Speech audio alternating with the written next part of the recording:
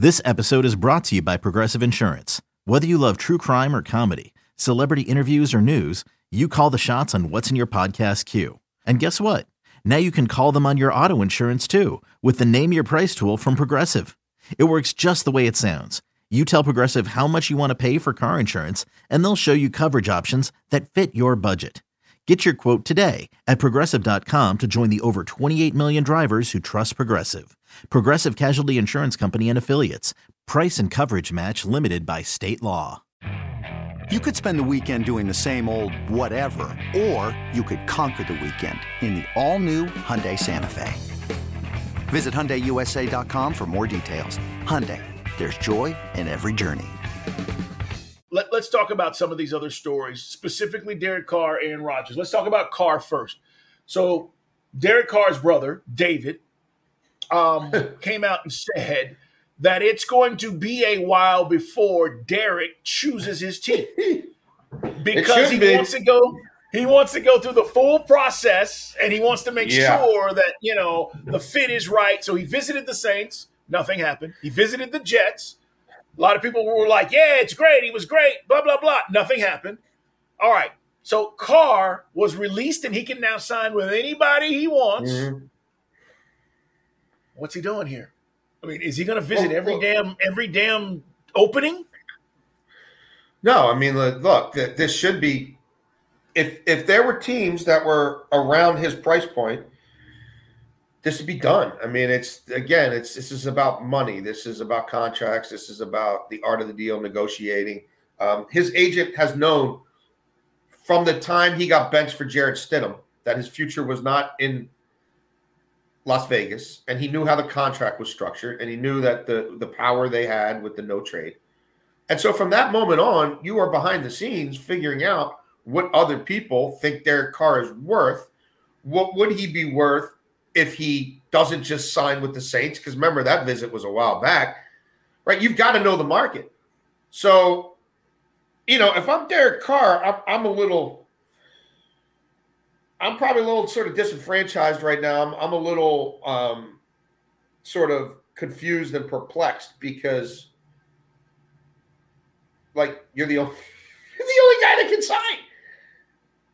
It's a market of one, and we know who needs quarterbacks, and we know who wants to even wine and dine you and who doesn't. And then the teams that want to wine and dine you, we know by now what they think you're worth. Yep. Clearly, it's nowhere close to what he thinks he's worth. But I don't see how waiting, nobody's getting hurt in an OTA tomorrow. You know what I mean? It's February. If you're waiting for further demand, I got news for you, bro. It's a game of musical chairs. And right now, there's probably 12 chairs that need quarterbacks, maybe 15, and probably only 4 who really want you, maybe 5, and no one who wants you at your price. And you're the only dude circling that table with the 12 chairs or the 6. It's about to be flooded. Yep.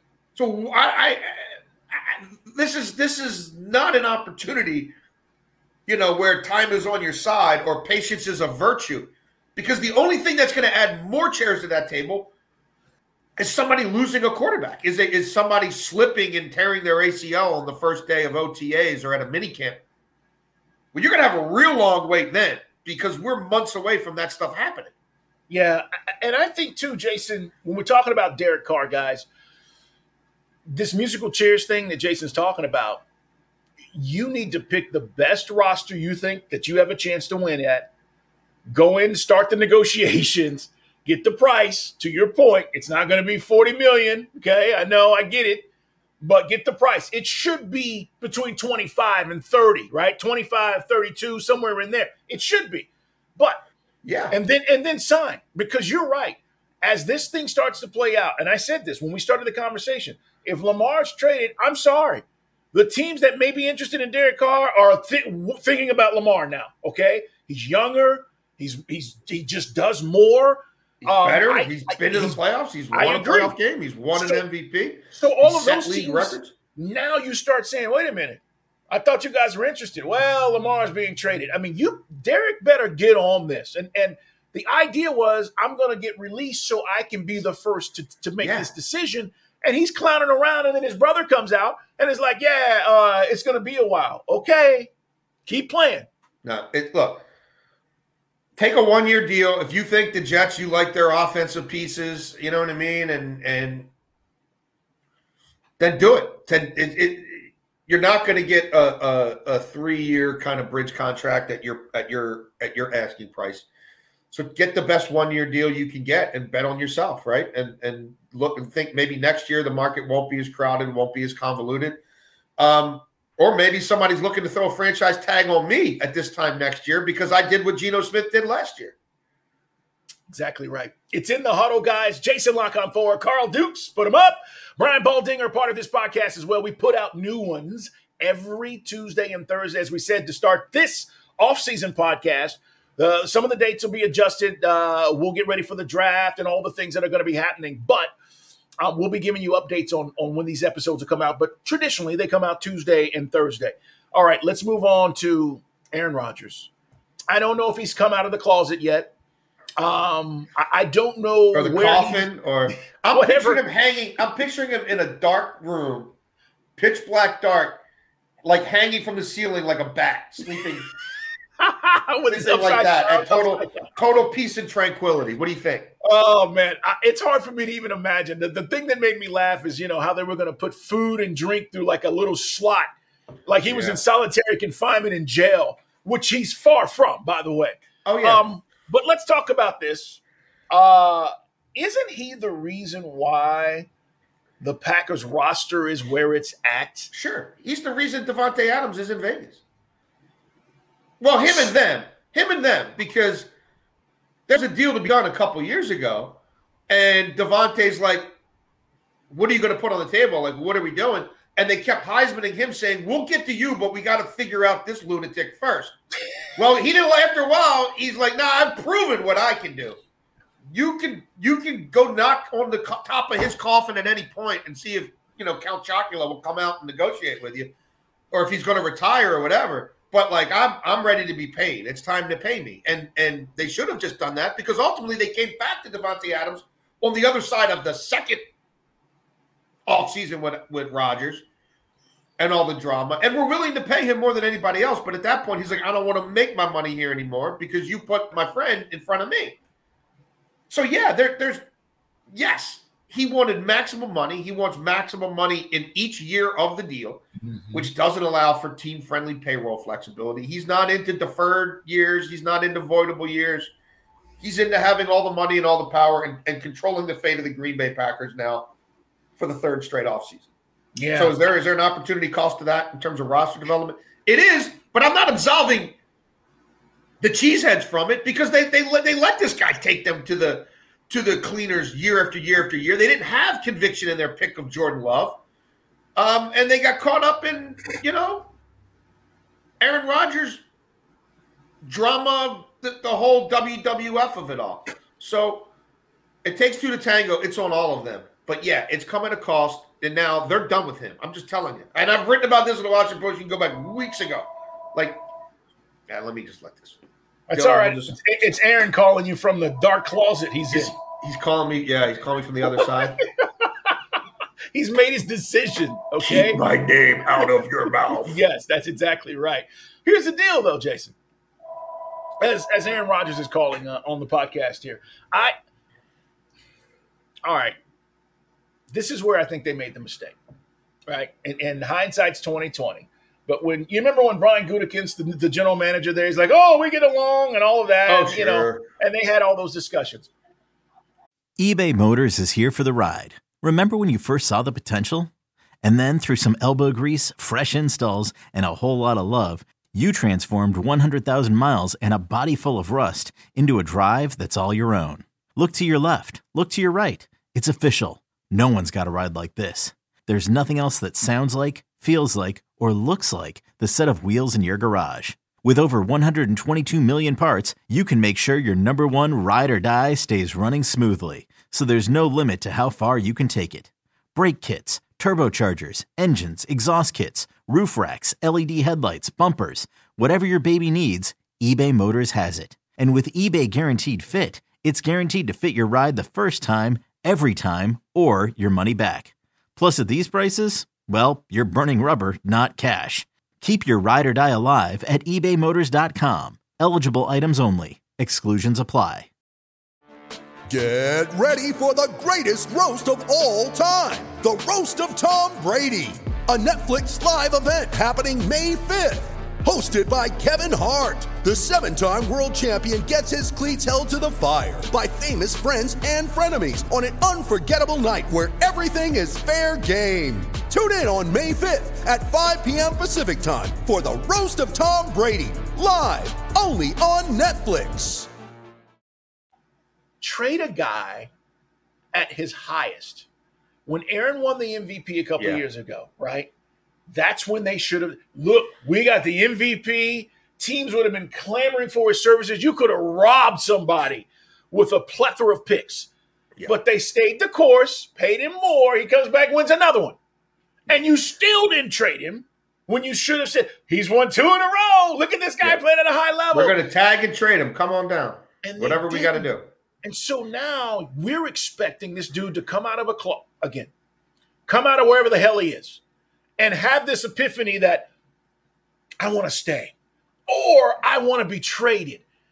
I don't buy it. Aaron's not speaking on this. He's going to let the team look like the bad guy, even if he wants to be traded. And I agree with you. I think they should be done. Here's the thing, Jason. How do they pay him all this money and then pay Jordan Love his 5th-year option, which is like $24 million? This has been over for a while, and they'll split, and they're not going to get, to your point, they're not going to get a whole lot for him because it's a salary dump now. I mean, this guy's going to make every penny of the $59.55 he's got coming to him. He ain't giving a penny back. So he's a $60 million quarterback, except he really played like a $25 million quarterback last year.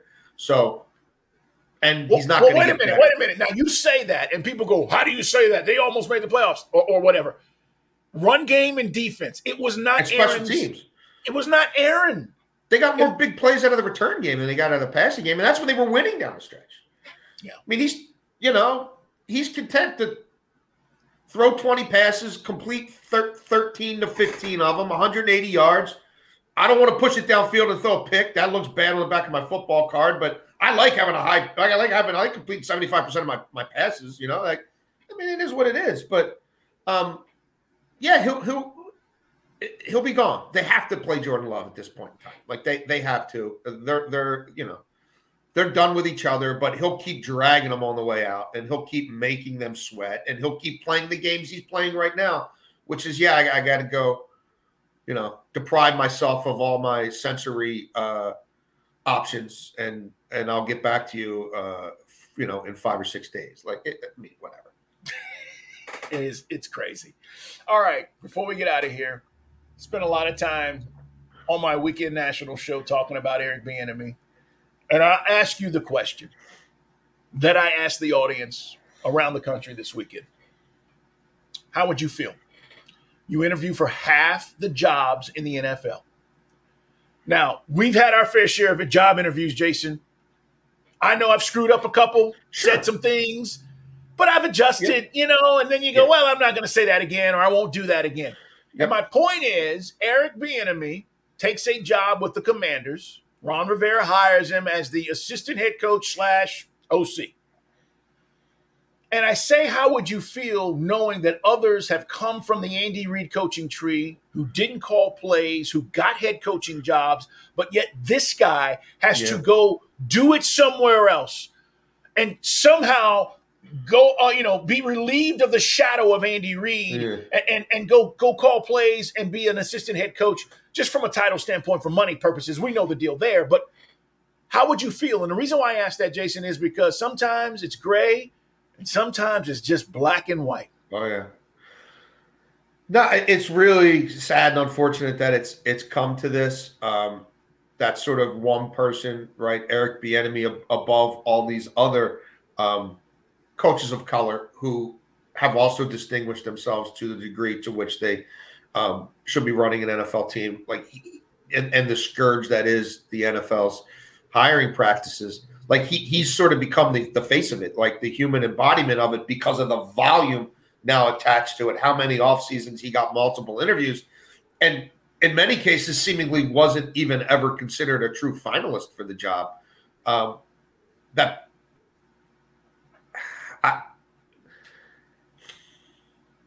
Exactly. I mean, yeah, I'm not often speechless, but I think this, like, if you've watched this play out, and now you've seen the end game, which is him making basically a lateral move only to a far lesser franchise, one that's about to be sold and where Ron Rivera's future is very murky, let alone anybody on that staff. Yeah. Like, I'm not going to, like, it's not optimal. It's not great.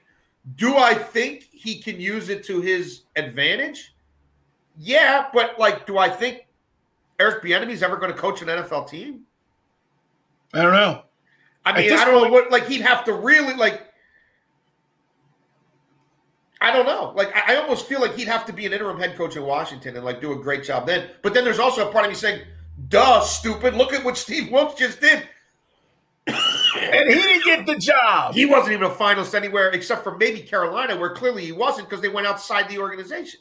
So they were going to get an offensive guy no matter what from outside the organization. So I don't know, man. Yeah. I hope he kicks ass in D.C. I think they have some interesting pieces there. And I do think Ron Rivera, because of how much power he has in that organization, he's like Bill Belichick. Like, he has that kind of power. Like, it's not just coach the football team on Sundays and tell us what you think in personnel meetings. It's like all roads in football operations lead to Ron Rivera. So if I'm going to spend $6.5 billion or $7 billion or whatever to take this team over, and let's say I take them over in I don't think it's happening at the league meeting in March, but maybe in May. And I don't play a game until September. And I've got a guy like Eric Bieniemy, who a lot of people think should be a head coach by now. Like, do I want to still have Ron Rivera as the, like, complete and utter final sayer of everything? Or do I say, I don't like that model from the giddy up. Ron, I wish you well. We're going to pay you a lot of money to go away. But, like, I got to start putting my own structure in place. And maybe that starts with Eric Bieniemy as my first head coach. You know what I mean? Who's coming into the ground floor, who's never done it before. You know what I mean? Versus this guy who was promised all this stuff by this feckless, pathetic, maybe criminal, maybe not a criminal. Like, I don't want to, you know what I mean? Whatever that business arrangement was, and it's no slight on Ron Rivera, I'm not coming in with that freak's handpicked guy, as the number one person who all roads to personnel, from everything from the waiver claim to what we serve in the cafeteria for lunch on a Wednesday. I'm not down with that. You know what I mean? And Ron, this is not about you, but it's about your relationship with that guy who I got to cut that cord right now, brother. I can't.